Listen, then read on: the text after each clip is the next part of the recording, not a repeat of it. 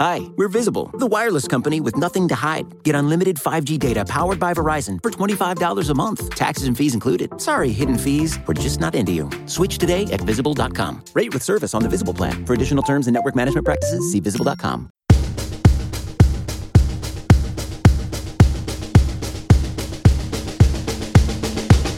You ready?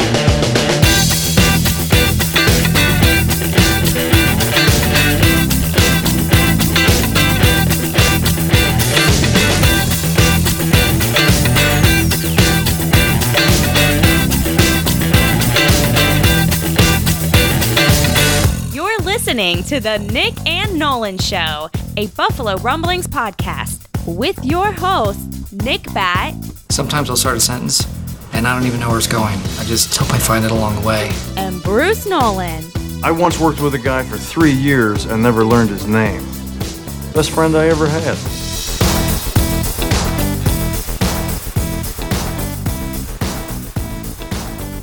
Welcome, everybody. Thank you so much for joining us for this edition of the Nick and Nolan Show, a Buffalo Rumblings podcast. I'm one of your co-hosts, Nick Bat. You can find me on Twitter at NICKBAT. Along with me, Bruce Nolan. You can find me on Twitter at Bruce Exclusive.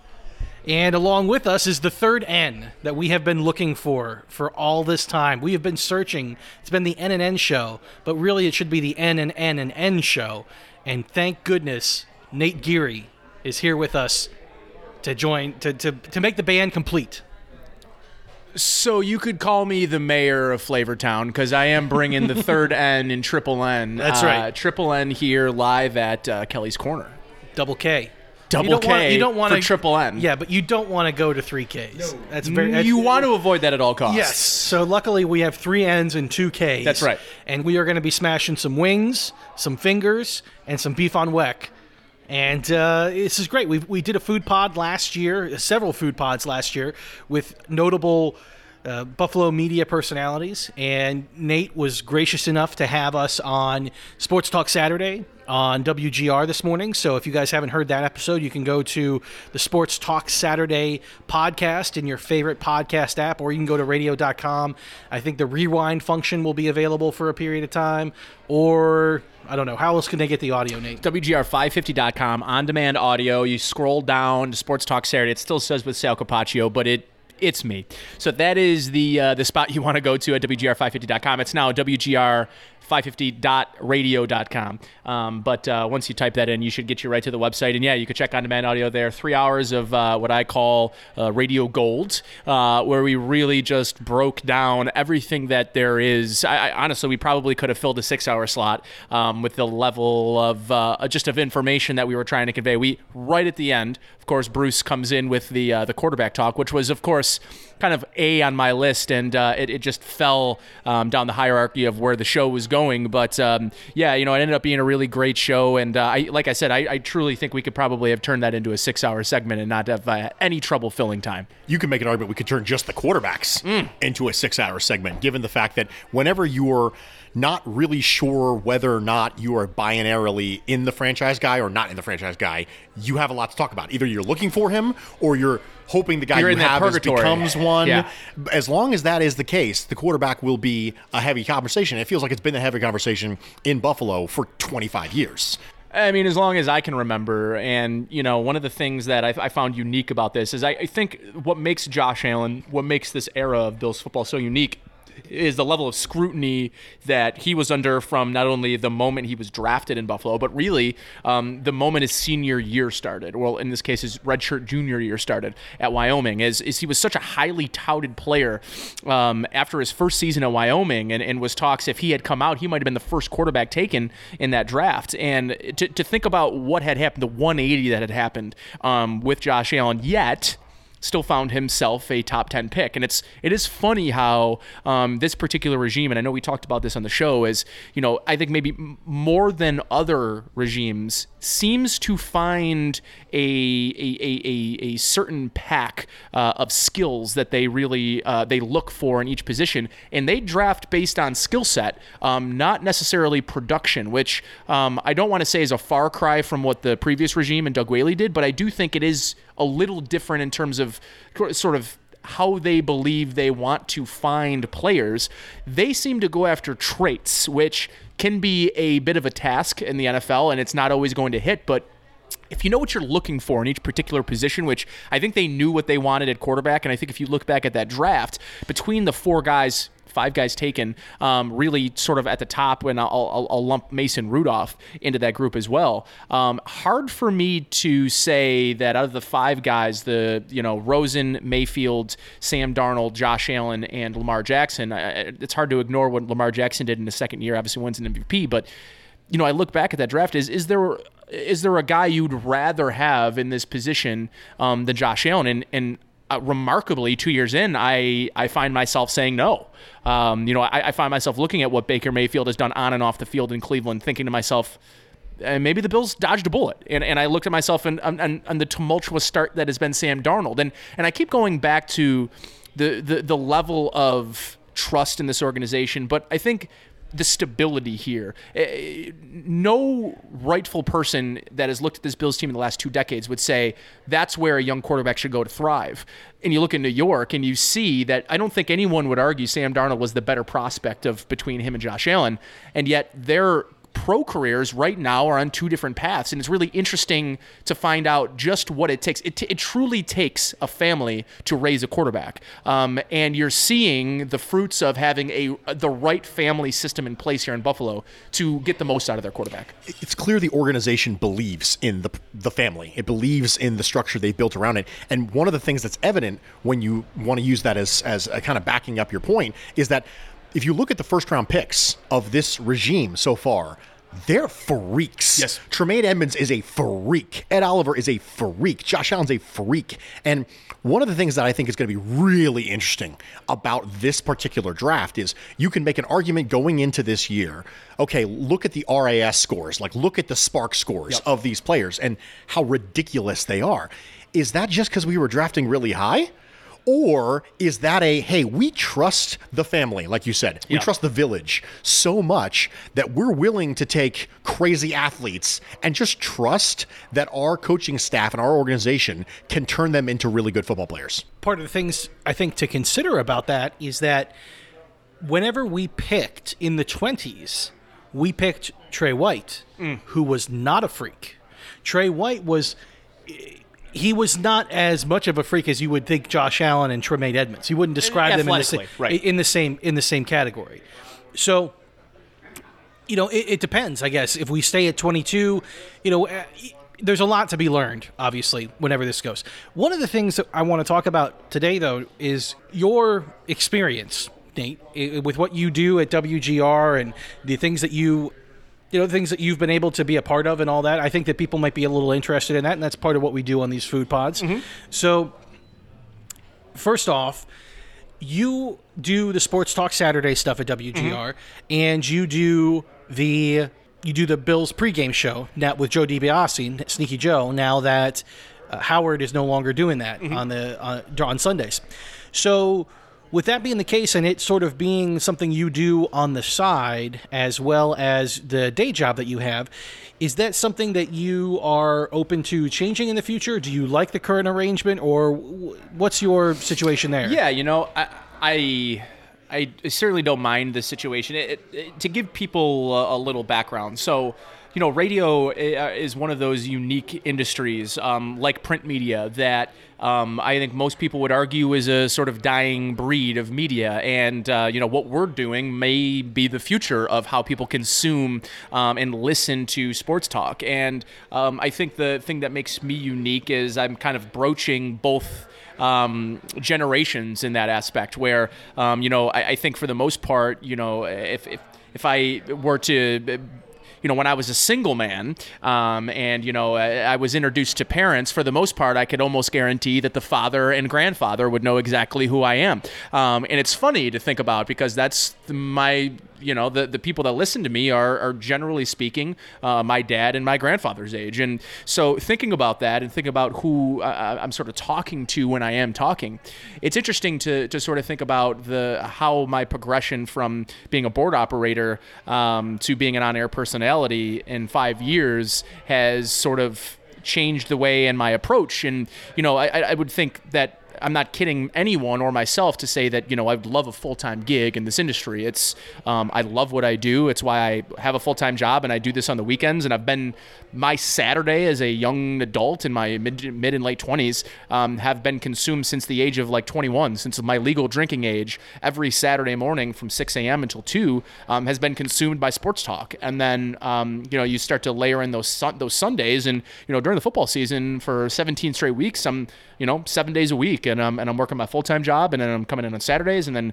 first thing on Sunday, and I'm there till 9 p.m. on Sundays. And, you kind of have to really love it to be able to do that. Would you say that your notoriety is surprisingly with an older generation? I mean, WGR is, kind of the only show in town. Yeah, that's right. As far as the sports talk on the actual radio, there is a podcasting is blowing up, right? That's where we come from, where Bruce and I have made our hay, so to speak.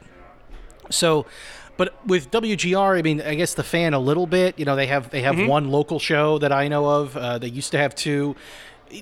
I'm kind of surprised to hear that you're not, even amongst people our age, that you're not more, I don't know, more of a known commodity, I guess. So, the thing that I find most interesting, and, my come up, really a lot has to do with the guys at Cover One, particularly Eric Turner. Eric and I met each other really as his site and his ideas started to really blossom into something that people wanted to consume, right? When I think I started with Eric, I think he had, a couple 2,000 followers. That has turned into something really great, and I'm really proud of Eric and everything that he's been able to do over Cover One. And I think that really got me my foot into the community of people that consume Bills media and consume Bills content. And it sort of helped me distinguish myself from maybe the other people on the station. And there's no doubt that, me being one of the younger on-air personalities, Joe DiBiase's a couple years younger than me, so he's technically the youngest on-air. But between the both of us, we're 20 years younger than the next guy kind of in line. And that's meaningful to me. I mean, it's not exactly an industry that is cultivating young talent at a high pace. So, yeah, I think what's interesting about the demographic of this whole thing is I think that for the most part, there's been one type of media, one type of specific type of coverage that the team has gotten. And I think what I bring to the table, maybe more so than guys who are sort of embedded into the sports radio scene, is I don't come from a background of sports radio. I come back from a background of film, and I come from a background of podcasting. And I think that does make me a bit unique when you look at the sum of the other on-air personalities at our station. And, my thought process has always been, what could I bring to the table that allows me to be a little different? And I thought that the knowledge of the game and me have played quarterback basically my whole life, from the age of 7 until my last year of college football, which was my junior year. The things that I sort of picked up along the way, and some people, obviously might scoff at, what could you possibly know more than the average fan playing Little League and high school varsity and a little Division III football? And, I actually go back a lot to my experience in college. We had the luxury of having a legitimate Division I coach come into our program, become our offensive coordinator, and really mentor the quarterback room. And learning from him, and this is Coach Greg Forrest, who was the quarterback coach at the University of Cincinnati with Tony Pike, won a Sugar Bowl, when you come into Buff State with a Sugar Bowl ring and the resume that he did, you automatically earn the respect of the people around you, And one of the things that he really focused and honed me in on was, this is how you watch yourself. This is how you critique yourself. And I never really learned anything quite like, if I'm watching something, what am I really watching? And I think that knowledge has allowed me to maybe bridge the gap between people that talk takes and actually talk substance. Not that, people at my station don't have substance. I just, I think for a certain extent, Sal was the only real guy there that's a football guy, right? Like a guy that could really talk about the X's and O's of the game, talk about nuance more than just takes. So I think because of that, I'm sort of gravitated towards the older generation. Having said that, there are plenty of young people that like to listen to people that look like them, that sound like them, that are the same age as them. And I think that's maybe where I can sort of play to both parties. But it is interesting how the dynamics of that station have grown even since I've been there for 5 years. Things have changed significantly. Howard's no longer part of the game day broadcast, which is a big change for people who have, for 20 whatever years, listened to the same guy on Sundays. And, the cool thing is that we were kind of embraced with open arms by people who are not necessarily keen to change. And radio can be interesting like that. Like, change isn't always accepted in your personalities. Like, if you like a guy, if you really like Colin Cowherd, you really like Colin Cowherd, and him changing would be just a kink in a wrench into your gear. So yeah, it is really interesting how the development of the station and the personalities, and like you guys, like adding in real organic competition has in return forced us to be a better version of ourselves. So you grew up in Buffalo. You're from Hamburg, you said. Okay. Did you grow up like a genuine Bills fan yourself? So, interestingly enough, played at Frontier High School in Hamburg. The south end zone of my high school football field, you could see the lights of the Ralph Wilson Stadium. So yeah, I mean, I grew up a diehard fan. I'll tell you, I'll give you a quick snippet of how diehard I was. I bawled my eyes out in absolute happiness when the Bills drafted Willis McGahee. I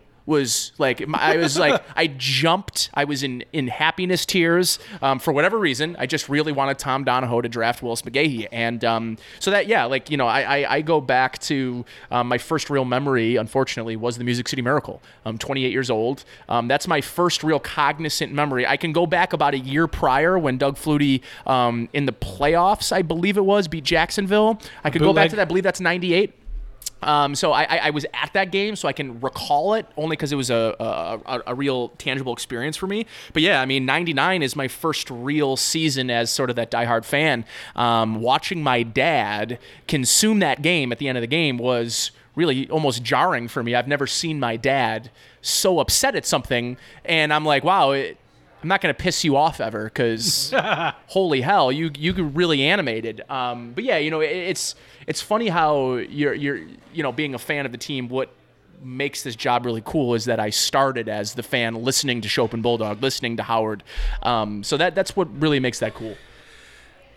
So, radio, I think, WGR specifically, and Sal plays in this space too, mm-hmm. and some other people, I think, who maybe are beat reporters or do other things, they have to balance this a little bit differently. But being a fan and also being a member of the media, mm-hmm. however you want to describe it, right? I mean, I think whenever you are on the local radio, it's a little bit different expectation than like what they would probably expect of Sal now that he's in the locker room. Sure. Yep. Right. And what they would expect of guys like Joe Buscaglia when he was with you, when he was with WGR, and all of the other beat reporters that are on the Buffalo media scene. There's supposed to be, or a lot of people talk about how there has to be, this separation of your fandom and of you being a member of the media. Do you find, again, with the things that you do you find that you do have to put on different hats? Do they coexist simultaneously for you? What is that? How do you think about that whole thing? I love the question. I think, we are at WGR in a very unique situation, and me in particular, because I think about it this way, guys, right? Like, when you think about opinion radio, that's what we are, and sometimes it doesn't exactly register with people that I don't report the news, I don't break news. It's not my job to write the news. I don't write pieces that are news. I am 150%. 200%. I'm opinion based. And sure, there always has to be a level of independence when you are reporting. However, I don't consider myself in that realm. I am not a John Warrow who is, he is a news reporter. He works for the Associated Press. There is very little room for opinion to make its way into John's job. And I'll say, by the way, even though John and I have had our scuffles, I do really believe he's one of the best enterprise writers you can find. News writers that are writing news and breaking news and things like that. He is very, very good at what he does. And, Jerry Sullivan, another one, right? Like, Jerry was sort of this villain of Buffalo sports fans, but in all reality, what he was doing is not putting a local spin on it. He was reporting the news as it happened. And I think the thing that I enjoy about my job that I don't know I would fully be able to embrace in a print media job or in a news job is that I'm not allowed to show emotion one way or another. I can't be pissed and I can't be elated. And what I love about my job is week to week, I can feel emotion about a game, about a play, about a player, convey that emotion to my listeners and have them say, Nate, I feel the exact same way, or Nate, you couldn't be more wrong on this. And I love that during the course of a post-game show, I can sit on there and say, man, I'm just hopping mad about this loss, or man, I'm super pumped that the Bills were able to pull that game out, and convey my opinion and have my fandom show and not feel like I'm vulnerable, or not feel like, hey, this guy's just a hack, or he's just he's a homer. And I think my ability to still be a fan actually helps me take away the thought that, hey, this guy's just a homer, he's just a fan. Like, I was, and I am, and I pride myself on being critical when it's necessary. When it calls for critical analysis, I have no problems taking off my gloves and telling it exactly like it is. But I'm also the guy who, if I'm proven wrong in a situation, I have no problem being that fan, being the quote-unquote homer that I'm accused of being. And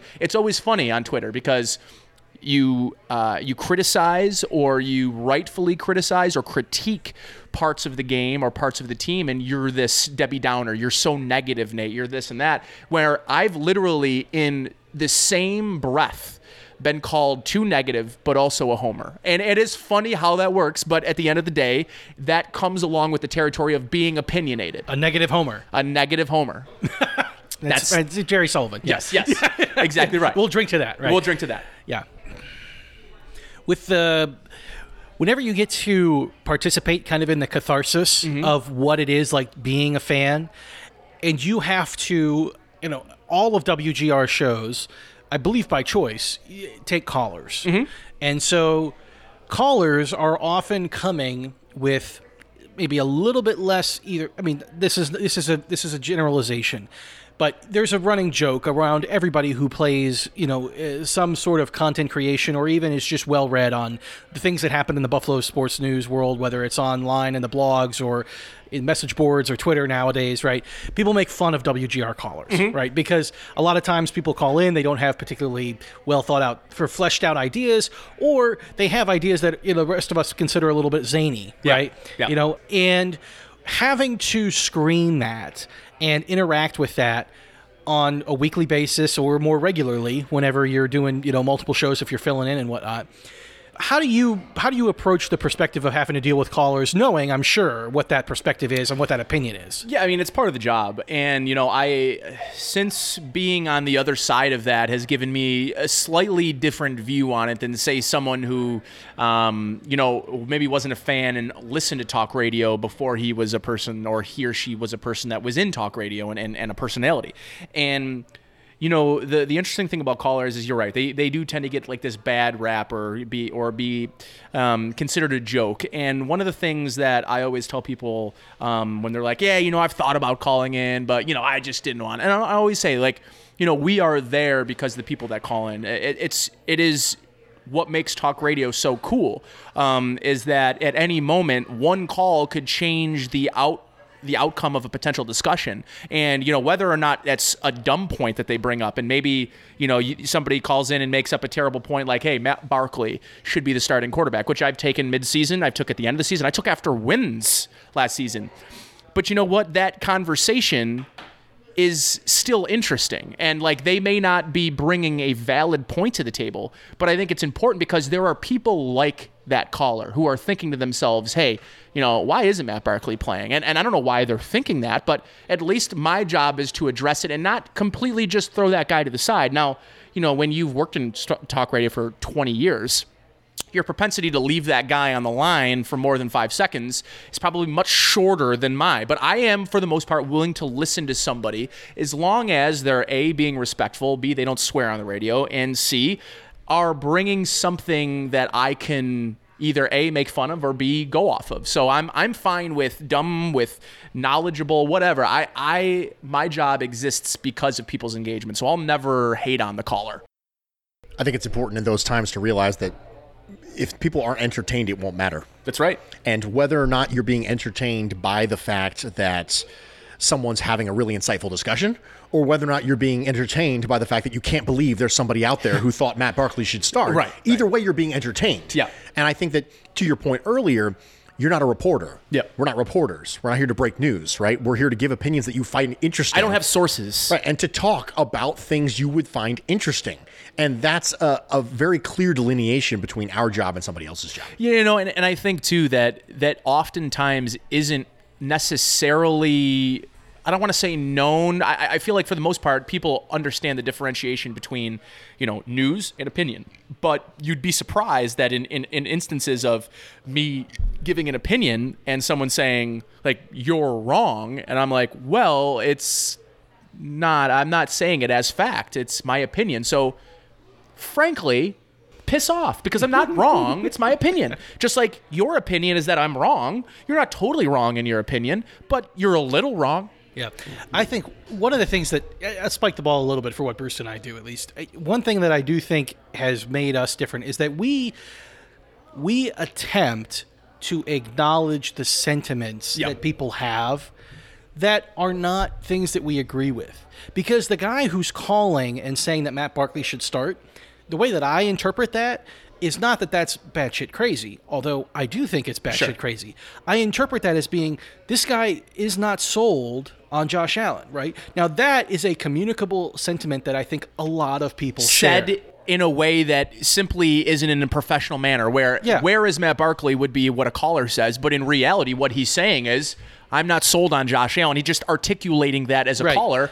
It can be more difficult than if you're a talk show radio host. Yeah, and I think that if you explore that, and I think that I've heard you do this on your show, and we try to take time to do this, and Bruce and I are in text discussions or in DM threads and stuff like that where people say things, especially on Twitter. People say things that are just they're quote unquote that WGR caller, and I know we kind of are exploring that that's not always the case, right? But the people who say the zany stuff, there are times where that happens and we're like, oh my gosh, that's such a crazy thing to say. And then, we try to say at the same time, like, I understand why that sentiment exists. It's because they're unsatisfied with one thing. Now, because they're unsatisfied with that thing, in an attempt to solve it or address it, they are jumping to the absolute wrong conclusion. But that doesn't mean that we have to talk down to them. We can still engage with whatever it is that they're flirting with. Really, a lot of that's just communication skills. It's really the idea that you can acknowledge a problem via suggesting a solution. Yeah. And that's really what it is. With the Matt Barkley thing, it's they're really not talking about Matt Barkley. No, they're that's right. talking about something else, but they're suggesting it backwards. They're suggesting it via the solution to get to the problem. Well, their solution, their particular solution is imposing that as their juxtaposition when really their thought process, their opinion stems from their lack of trust in the guy that's actually playing. And it's a good point, and it's my job to decipher that in real time and say, hey, listen, I get where you're coming from, but here are the facts of the matter. And, I think Josh Allen is probably the hotbed of this discussion. And I think it's funny that we can really stem a lot of different things just based on an opinion of one player. But it goes beyond the point of really where I come to when we start talking about Josh Allen is I decompose it I break it down a little bit more than just we're talking about a player or player A versus player B to I like to deconstruct it down to the level of think about how polarizing Josh Allen is and just in every conversation, and then think about the thought process and think about the decision-making process that this organization came to that said he's the guy, and how much you have to believe in yourself to take on a guy like Josh Allen speaks volumes to the trust in themselves, right? This organization. But I think I don't know really quite the word I'm looking for, but whatever is the relationship between Brandon Beane and Sean McDermott. There's this level of competence that oozes out of them, that it has to ooze out of you if you're going to take a player with the polarization that Josh Allen has just in general. To do that, you have to be incredibly comfortable in your own skin. And I think that speaks volumes to where this organization is and where it's come from. But I think also the confidence that this fan base instills with it. And this may sound corny, but I truly believe there is no one fan base with more, maybe influence isn't the correct word, but I don't know how to move away from saying the word that this franchise's fan base has more influence on the decision-making process of the organization than maybe of any other fan base in sports. Not just, they're right up there with the Yankee fans, right? Like, Yankee fans know you need to spend money to keep them happy. That's not necessarily what Bills fans say, but they have this certain lure to them, to this organization, that they know that, quite frankly, the Bills have Bills fans. What else do the Bills have? So I think it's this comfortability in their own skin, but this is a fan base with a lot of pull, and I don't think they quite understand at times the level of pull and power and influence that the fan base can play on an organization that for the better part of 2.5 decades have been, the laughingstock of the league. When the Bills drafted Josh Allen, famously, there was an article being put out that says if Josh Allen succeeds, the Bills will have outsmarted math everyone itself. Yeah. Right? And that way it got a lot of pull. And that's the kind of confidence we're talking about. Yeah. The idea that you and I just mentioned it earlier today, that this organization believes I can take a raw lump of clay, and I believe so much in the potter that we can turn something in here. You know what I mean? We can turn it into something great. Okay, well, we're going to go ahead and take a break. We will come back, and we are going to shift gears and have a different conversation about a question I want to pick Nate's brain on. So we will be right back with you in a minute. Enjoy this ad. Hi, we're Visible. We're the wireless company with nothing to hide. Seriously. Hidden fees? We don't have them. Annual contracts? Not our thing. Great wireless on just one line? Now that's more like it. Get unlimited 5G data powered by Verizon for just $25 a month. Taxes and fees included. That's right, $25 a month, every month. Sorry, hidden fees. We're just not that into you. Sometimes the choice is just Visible. Switch today at Visible.com. Rate with service on the Visible plan. For additional terms and network management practices, see Visible.com. Okay, Nate, here's a question that is somewhat in relationship to your affiliation with Cover One. So Cover One is a brand that has made its hay by looking at the tape, right? I mean, like Eric and the guys you guys have, Fernando.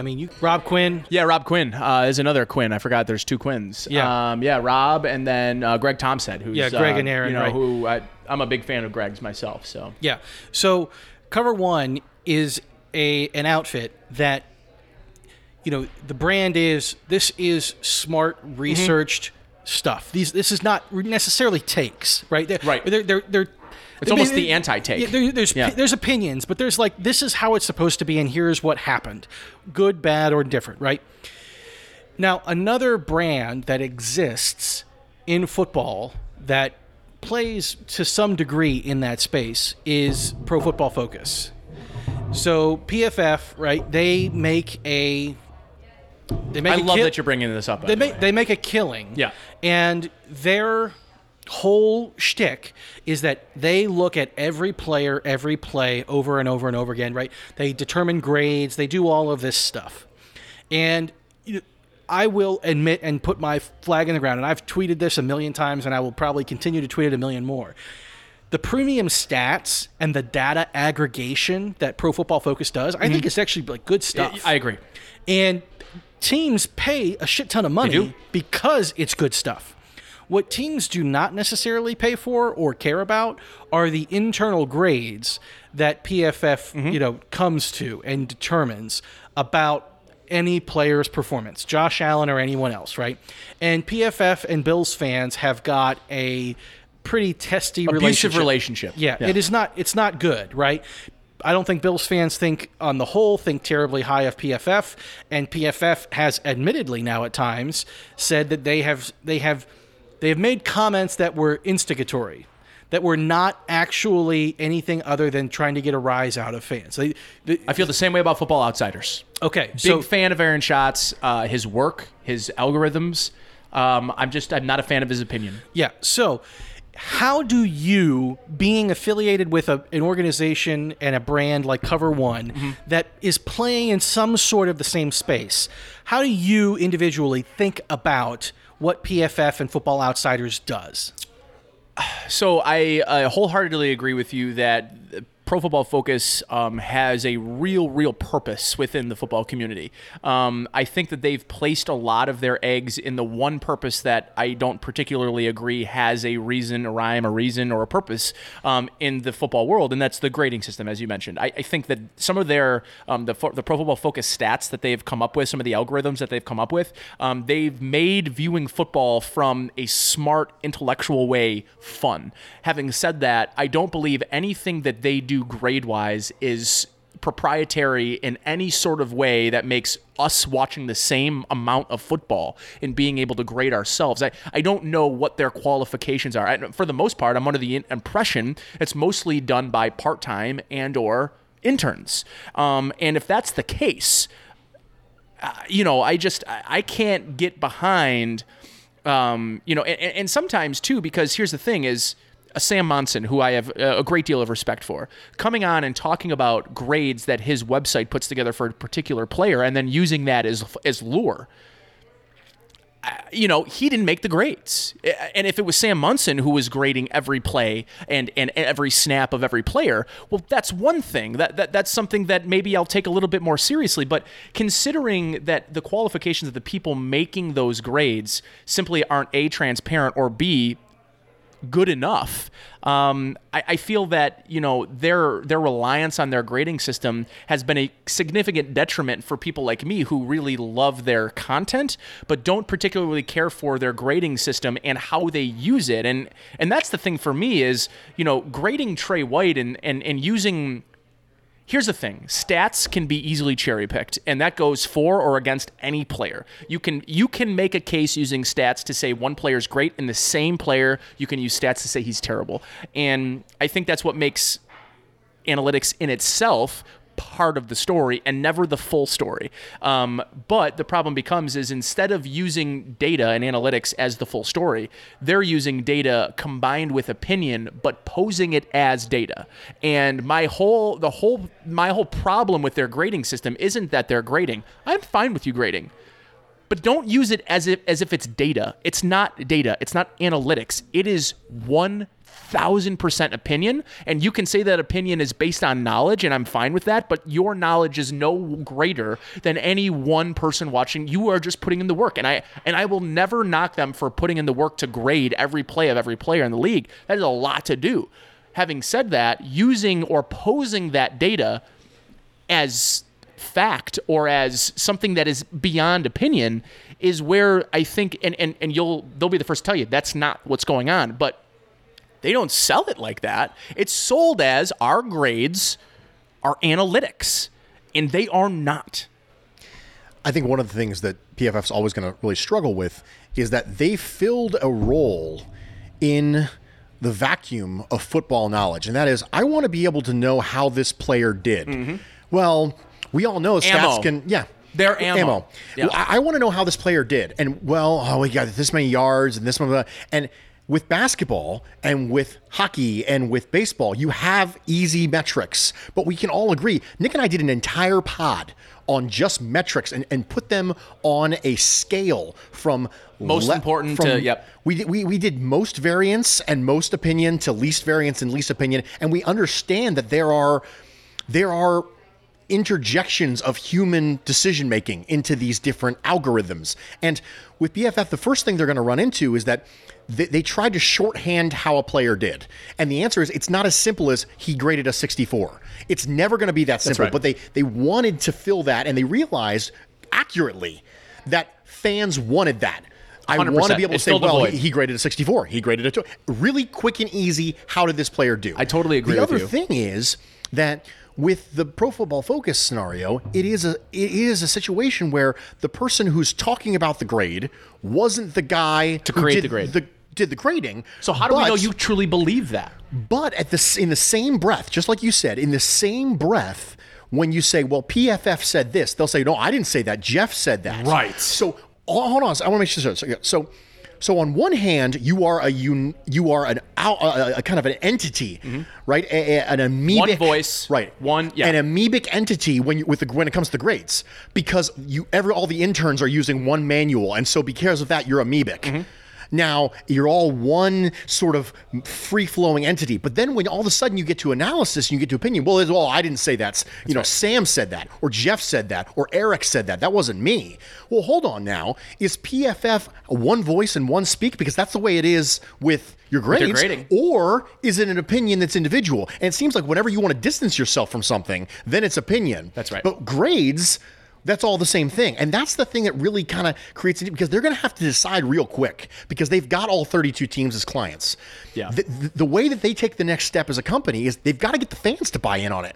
And there's more and more backlash against it, partially because of things that Nick and I do regarding this. And they're going to have to find a way to overcome that. I think they're going to hope that the college grades become a scenario. That's the next step for them, using the college grades to extrapolate and predict success at the next level. And I think, too, the thing with data, with analytics, there's always going to be a human element in it somehow. And people in the analytics community would argue that the human element is actually pivotal. It's an important part of their data, of their analytics, is that human touch to it.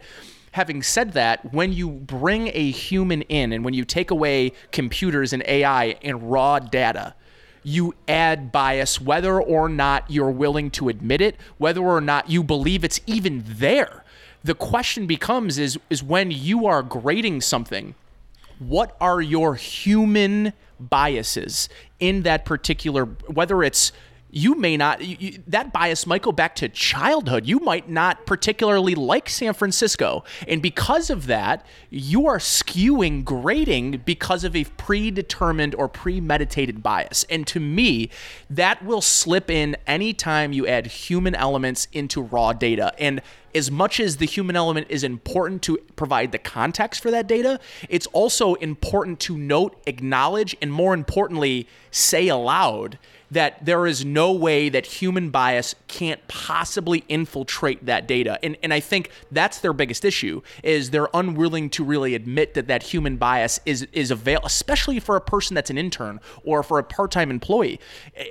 It may not be purposeful, but it doesn't matter because that is reflected in the grading system. And once you start to add that human element in there, that human bias comes in, that's where you start to get in trouble. And that's where you have a guy that's may not be a full-time writer goes on and says Duck Hodges is a better quarterback than Josh Allen. And now that's all Bills fans are grasping to. And it's maybe not fair to Sam Monson, who every time I'm in a tweet chain with Sam Monson, somebody comes in and says, oh yeah, Duck Hodges is better than Josh Allen. He's like, well, that wasn't me. And I'm like, hey, Sam, I get that.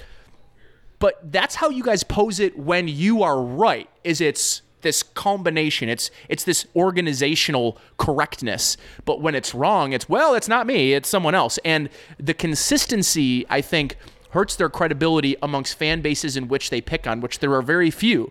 It is the Bills that they pick on. And whether or not they believe that's good for business, I do think part of me thinks they understand that Bills fans and angry Bills fans are good for business. It just is what it is. And, until Bills fans can become a little less self-aware, they're going to be exploited by people who A, need clicks, but B, more importantly, want relevance. And until Bills fans are able to become a little more disciplined, they're going to be exploited for purposes just like that.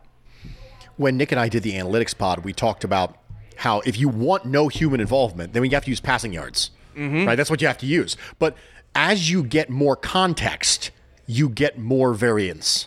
And so if you graduate from raw statistics and you graduate that to raw ratios, things like passer rating, well, there's still human involvement because a human being had to decide the algorithm for passer rating. And then you go farther than that and you go to things like EPA. Well, human beings set up the calculation for EPA, same with like right? QBR, right? Like a human decided these are the factors that will create this algorithm. You know what I mean? If nothing else, the human creates the boundaries. That's right. And the balance of an algorithm, correct? Yeah, they if nothing else, you weight things, right? Or you create, what is the, Bruce, remind me, there's a metric, I think it's the Football Outsiders one. DVOA. DVOA on second down, you have to gain 60% of the yards to gain or it's unsuccessful.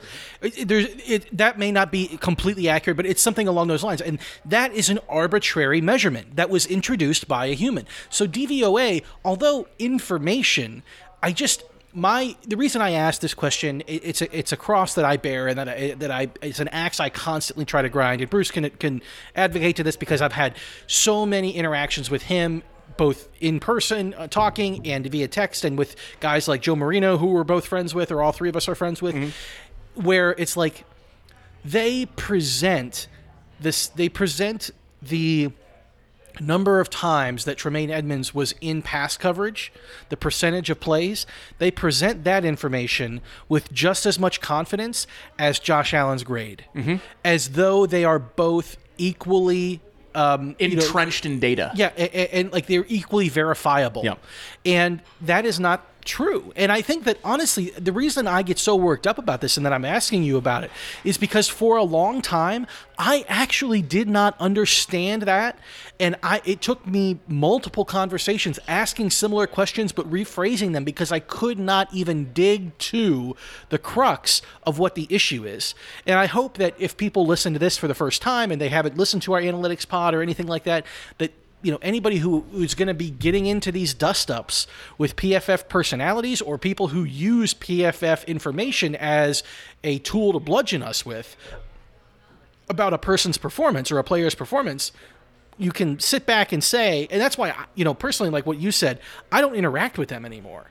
I occasionally I will like or retweet like a Duck Hodges thing because I do think that is influential. When Sam admitted that Duck Hodges, that comment was meant to be basically just to instigate or to inflame people, like to get a rise out of us.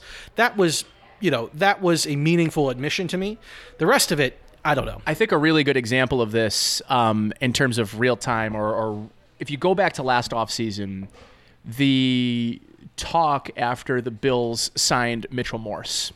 There became this weird, and there always is on Twitter between Bills fans and Jets fans, but this weird contempt to say Mitchell Morse is very clearly better than Ryan Khalil. When the Jets signed Ryan Khalil, the question became, if you're a Jets fan, it's, well, I'm going to throw rocks at the Bills because they signed a center for way more years and for way more term and money than the Jets signed Ryan Khalil. And the thought process was, well, yeah, one's 33 years old who just retired, and the other is coming off of a season where he did not give up a sack. So, yeah, and he's 27 years old. So, yeah, no shit. But you also get to a point where you're like, hey, his PFF grade, Ryan Khalil's, was almost identical to Mitchell Morse. And you ask yourself, well, how could that possibly be true? That a 34, and that in lies what I believe I sort of created this doubt in my mind. Like, I have Jets fans referencing Pro Football grades in order to use ammunition to tell me that Ryan Khalil is obviously better or at least close in the conversation of Mitchell Morse. And I found myself sort of just taken back by that. This is what they're going to die on, are these grades. And that clearly means he's better and there's no room for interpretation. And how that season ended up, I think, is a really interesting case study of grades, right? Like Ryan Khalil, I think, graded out like a 65, and I think Mitchell Morse graded out at like a 69 or 70 in 2018. So if you look at those grades, you look at those two players without any context, you say, okay, they're not that far apart. But if you look at their on-field performance, who the hell is going to tell you that Ryan Khalil is better and or even on the same planet as Mitchell Morse? Nobody that's watched it, but it doesn't matter if you can use someone else's data that's supposed to be an end-all be-all and say, hey, I've got the data to prove it, because that's how they pose it. And quantifying film grades on paper is an idea. It's something that's interesting, because one of the things Nick and I talked about with growing PFF grades is it's one of the only metrics that can be used that can accommodate for things like quarterback makes a great throw and the receiver drops it. The only metric out there that can make sure that that's a positive play for a quarterback is a PFF grade. So we understand that with additional human beings, it's necessary. You have to add human element to get context because the AI doesn't know context. No. The raw It numbers cannot don't provide know. it. It cannot provide it. So It's black and white. With the pursuit of context, then comes also additional human involvement, additional human opinion, which is okay as long as we're willing to admit that. And being transparent about it. As long as we're willing to admit that, listen, in the pursuit of context, right, there has to be human involvement because humans are the only ones capable of providing that context. And I'm okay with that as long as you know up front and you say up front, listen, the reason why these things exist is because we cannot get what we want from traditional statistics. That's right. So when we had raw statistics, great. We have 3,000 passing yards. What does that not give you? Well, it doesn't give you opportunity. 3,000 passing yards on 500 attempts or 3,000 passing yards on 200 attempts. Right. Well, that's very different. So then we move up from that to raw ratios, yards per attempt, yards per carry. Okay, that's great. Well, that doesn't give us stuff either. And so we start moving farther down the... Your desire for knowledge continue, and this just goes for football fans in general. Their desire for knowledge has created more contextualized statistics and data. However, in order to continue to grow or to continue to advance in that area, the only way to do so is by adding more human element. It's the only true way to scale data into mainstream football. And we understand that's necessary, and I think on an intellectual level we understand that's necessary. But we just have to be willing to be transparent and listen, the reason why we're doing this is because you don't get context from this. Now, we understand that those things also come with flaws. You can't have your cake and eat it too. You can't have the context that a human brings without the bias that a human brings. That's right. And you can't pose it as you're getting one without the other. Right. Because that is exactly how it's being posed is, hey, listen, I get everyone else and their mother would put bias, but we would never put bias into what we do. It's all data. It's all numbers driven. And that's just, unfortunately, kind of what it's being posed as. So people without the ability to decipher that or to understand deeper than just what is being presented, that what it takes to develop a DVOA stat. And that's why it's impressive. That's why all of us look at it and say, hey, that guy spent the time. He spent the time, the money, the resources to develop and flush that statistic out. DVOA is one of them, right? But in that is also this desire for us, okay, well, we've got this. How do we take this to the next level? But the only true way to take it to the next level is by adding that human element. And I think we could probably hammer this home all day, but I think as we sort of digress away from, standard raw statistics into more advanced analytics, there needs to be, as you mentioned, this transparency with the consumer, because that, at the end of the day, is the most important person to have transparency with. Is, listen, the teams, they know better not to. They're not using grades for PFF. They're not. So the transparency with the consumer becomes that much more powerful, because overarching, you look at the NFL. Well, if NFL teams are using PFF, then why aren't I using PFF for everything? And I think what then comes down to is, well, the common person doesn't know that PFF isn't being used by the NFL teams for grade purposes. It's for their raw or for their advanced statistics. But everything gets lumped into that. And then so what it becomes is this sort of, I don't know, lack of transparency with the consumer. And for me, if football is going to continue to grow in popularity, the one thing that we all need to just be honest about is how we're consuming the game. And when it appears one organization is trying to muddy that water, people like us who can see through the bullshit kind of say, hey, like, we understand your relevance and your importance, but let's not kid ourselves. And more importantly, let's tell people the truth behind this instead of posing ourselves as something that we're not. Amen, man. Just preach.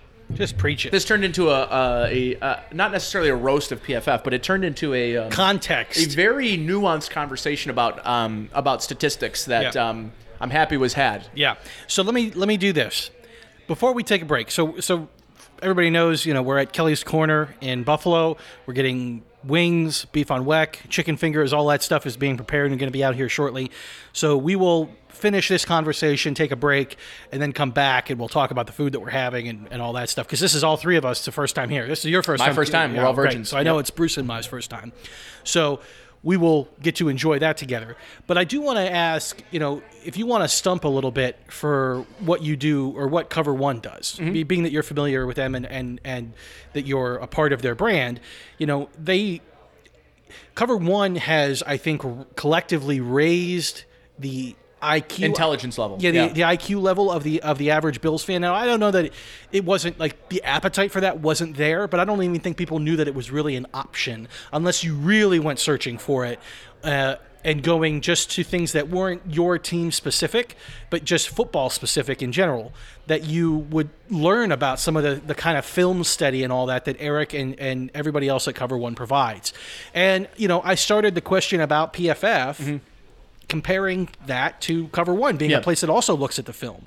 So give us a little bit of an idea about how Cover One is significantly different. I mean, obviously they are, but I'll let you phrase it in your own terms. So it's not our job to tell you grades. What it is that I found that was refreshing about Eric and about Cover One is that everyone that consumes the game, everyone that is a draft geek, everyone that follows along all season long for 12 months, you're a 12-month football fan, the thing you consistently heard was, hey, just go back to the film.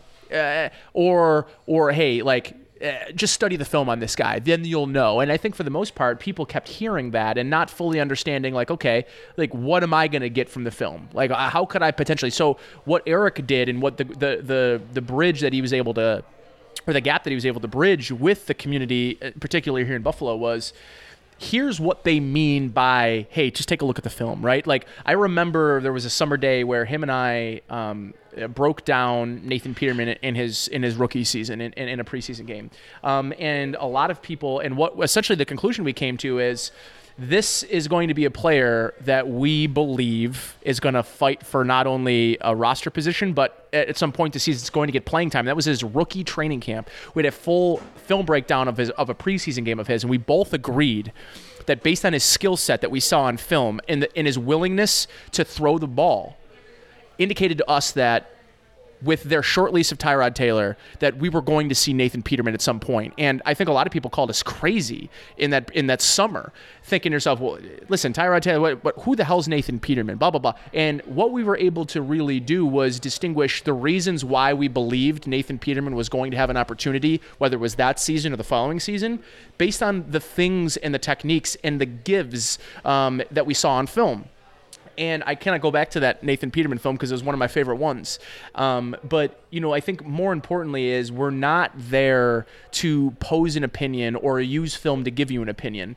What our job is to do, and what our job was to do during those film breakdowns, was to break down the film in a way that helped people understand what it meant to break down film and tell them what they're supposed to see on a given play. Because I think a lot of people will look at it all 30 and all 22, or look at a coach's film or even game broadcast and not exactly know why or whom it is that they need to watch on a particular play or why they're watching them. So I think what we were able to do is bridge that gap and say, hey, listen, on this particular play, the reason you want to look at the left tackle is because the development on, for us, it was educating people on to consume football in a more intellectual way. And instead of telling them, hey, here's our grades for this game, it was, here's what we saw to come to the conclusion that Josh Allen had a good football game. Hey, against popular consensus, Josh Allen's game wasn't as bad as maybe the statistics or the box score or the national media poses.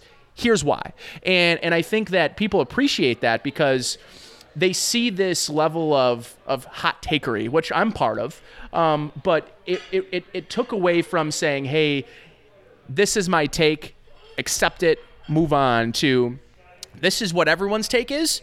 Here's what we believe reality is, and here's why. And I think it was a fresh take on not only consuming football, but I think there's a real niche market out there for people that want to learn, that want to become this, when they're on Sundays, that they're watching particular positions, they're watching particular aspects of the game, they're watching particular scheme giveaways, right? Where you want to feel like when a quarterback makes an audible that you know why he's making that audible. And I feel like people want that. Like, people want to know why, you're going to check to a run on a certain play. And when you watch it in slow motion and you watch a defense adjust to what you're doing and then watch the quarterback audible, I think a lot of people thought to themselves, like, hey, why did he make that change? Whether or not it was successful, I think people wanted to know why. And I think that's really where the value of Cover One comes in, is we were able to provide the necessary film context that you just couldn't get during a full-speed live broadcast.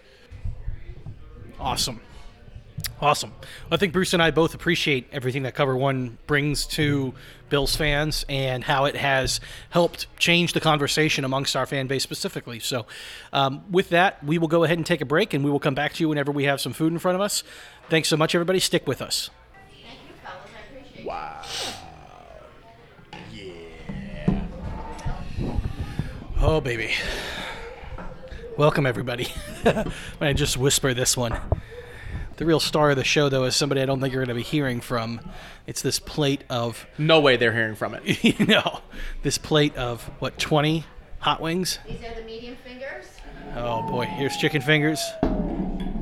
Those are a good size. Those are handsome. It's got a Cajun-y feel to it, and I'm all about it. Yeah. Fries. Wow. Your beef will be a minute. I forgot we did all this. Yeah, mistakes were made. Negative. Great decisions were made. Wow. Yep. All right, welcome back, everybody. Wow. I'm one of your co-hosts, Nick Bat, along with me. Bruce Nolan. And our partner in crime today is Mr. Nate Geary. Triple N, baby. Triple N.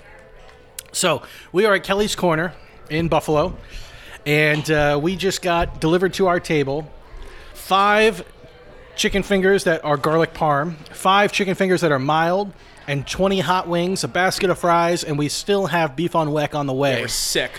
Yeah. So we're going to do our best to just kind of explain a little bit about what you could experience if you were to come here and dig in to this awesome food, your next opportunity here in this part of town. So first thing I'm going to do is I'm going to talk about the wings. The wings, we got the hot, which is a house sauce. It is not like your Frank's Red Hot based sauce. Now I believe there may be some kind of Frank's in it, but the big thing is that there is a significant amount of spice. Yes. And I mean spices. Cajun spice. I mean spices in ground powder spices that are mixed into this sauce. There's definitely some pepper flakes. Definitely, I think, some chili powder because there is a smokiness to them. And they are awesome. Garlic parm. baby. Wow. So I am having the garlic parm chicken fingers. I had 2 of the hot wings, and I can attest to everything that Nick just said about the hot wings being, proprietarily really good. This is not dump Frank's Red Hot and butter into a thing and mix it up. That's not what it is. And the love, she says that love is this hidden ingredient. But the garlic parm chicken fingers are legit. Nick over here to my right is not respecting the laws of pods because it's so good that he just had to exclaim outside how good it was to reflect the feeling he was having inside. So I understand that. Bursts of joy that just come out. Dude, those garlic parm are crazy. Uh-huh. Nate's smashing some of those right now too. I mean, buttery. Uh-huh. Oh. Yeah. That is like one of the best fingers I've ever had. The finger is so crispy, and then the inside, they're so big that the inside of the meat is still moist. It's not dried out. At all. But the sauce is buttery and herby. That's awesome. It's everything you'd want. I have now identified the next wing I will be going after, and holy cow, this was desirable to say the least. Okay, fellas, here's your beef. Oh my God. And the beef on Wex are being delivered. Okay. I'll be checking on you. Give us a little while. Thank you so much. All right, and the beef on Wex have been delivered. Wow. Guys, we got entirely too much food. Mm-hmm. That's the point of these, though, right? Something like that, yeah. Whew. As you'd expect, the blue cheese is high quality. Mm-hmm. It's not Ken's. No. That's no knock against Ken's, but I appreciate a place that... Well, places in Cleveland, it's way worse than Ken's, trust me. We would take Ken's every now and then in Cleveland. Wow. Whew. Now, the real excitement is this sandwich, I think. Yeah. I'm really excited. Bruce is a no horseradish guy. Oh, I'll take all of your horseradish. I am a no horseradish guy. I really like the simplicity associated with having that roast beef. Yeah. And I don't want something to take my mind away from the roast Fair beef. enough. You know, and so when we had it with Charlie the Butcher with Tim Graham, I was sold on beef on weck at that point. I had it at O'Neill's when I came up a couple months ago. And So was that your first real authentic buffalo beef on weck experience? Charlie the Butcher with Tim Graham, first ever beef on weck. Wow. A lot of the Buffalo food pods that we did this past summer were to introduce me to some of the Buffalo stuff because I was not born here. I was not raised here. I spent basically no meaningful time here my entire life. And so some of the stuff that you all, just understand as being normal, I had never experienced before. So there was a lone fry that wound up in the garlic parm butter on the plate. I snatched that bastard up. So, okay, let me try to just give some people some context on this stuff. So let's go back through. First of all, the chicken fingers are ginormous. Yes. I mean, there are 3 grown men here, and I think that one single order of chicken fingers would be big enough for us all of us to be full. To literally split. Bruce, do you concur on that? The chicken finger, I'm using that term very loosely, Yeah, I is wouldn't call it a essentially finger. a chicken breast. Each one of the fingers is essentially a chicken breast.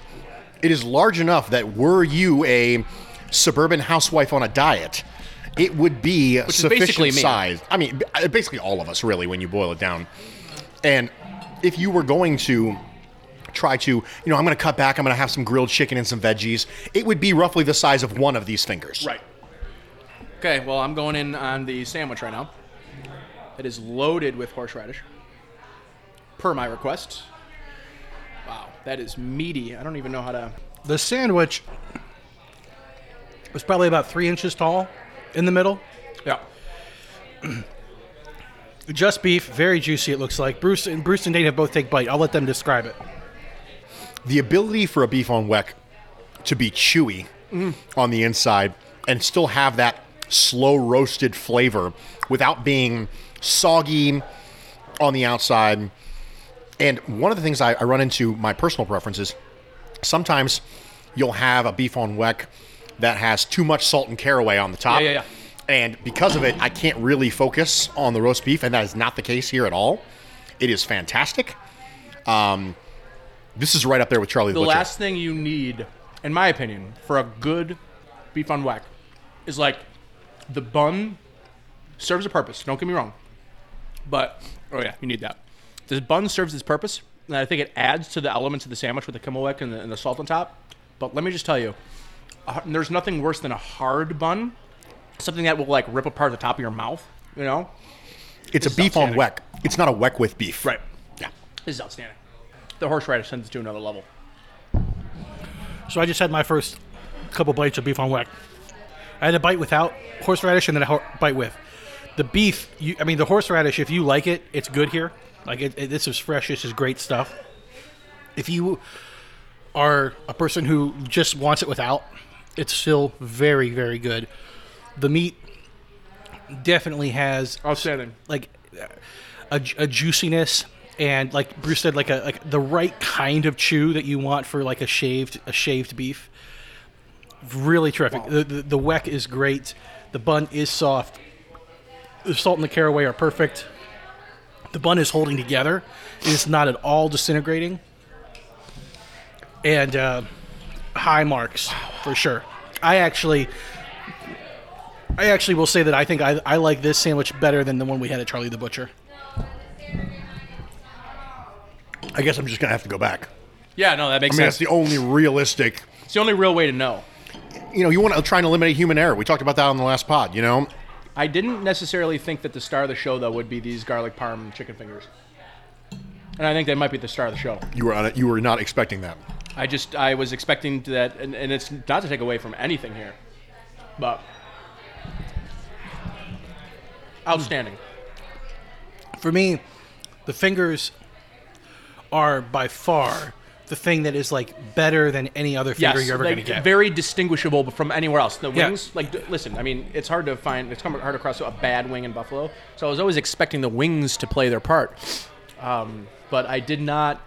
John Scott of Spectrum News, he warned me and said make sure you get the chicken fingers because they are the best thing here is the chicken fingers. And to your point, I would say they're like pounded out chicken breasts, but I don't even think they're pounded. I think they're just legitimate chicken breasts, deep fried in the most unbelievable, delicious, crunchy out exterior. It's like, holy hell.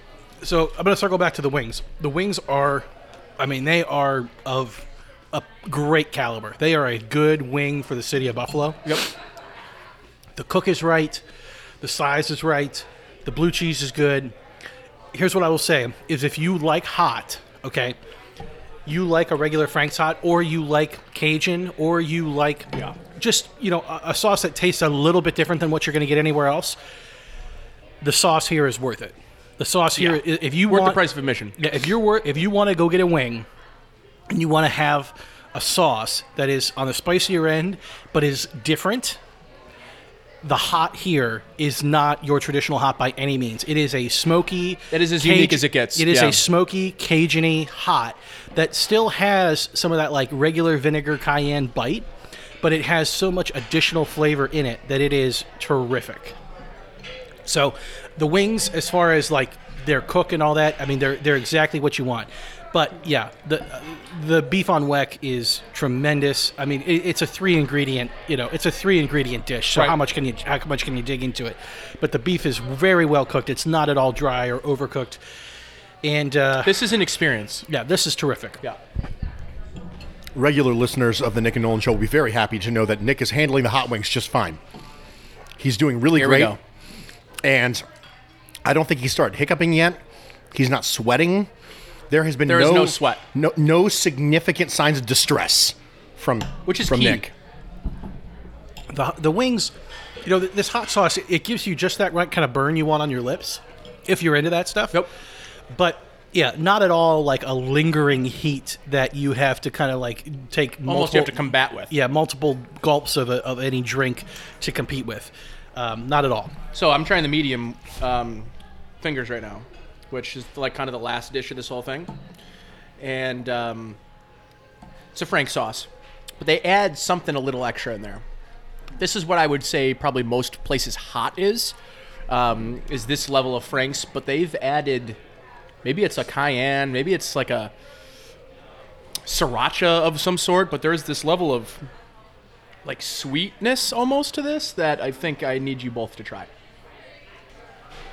All right, so I have finished my beef on weck. That was tremendous.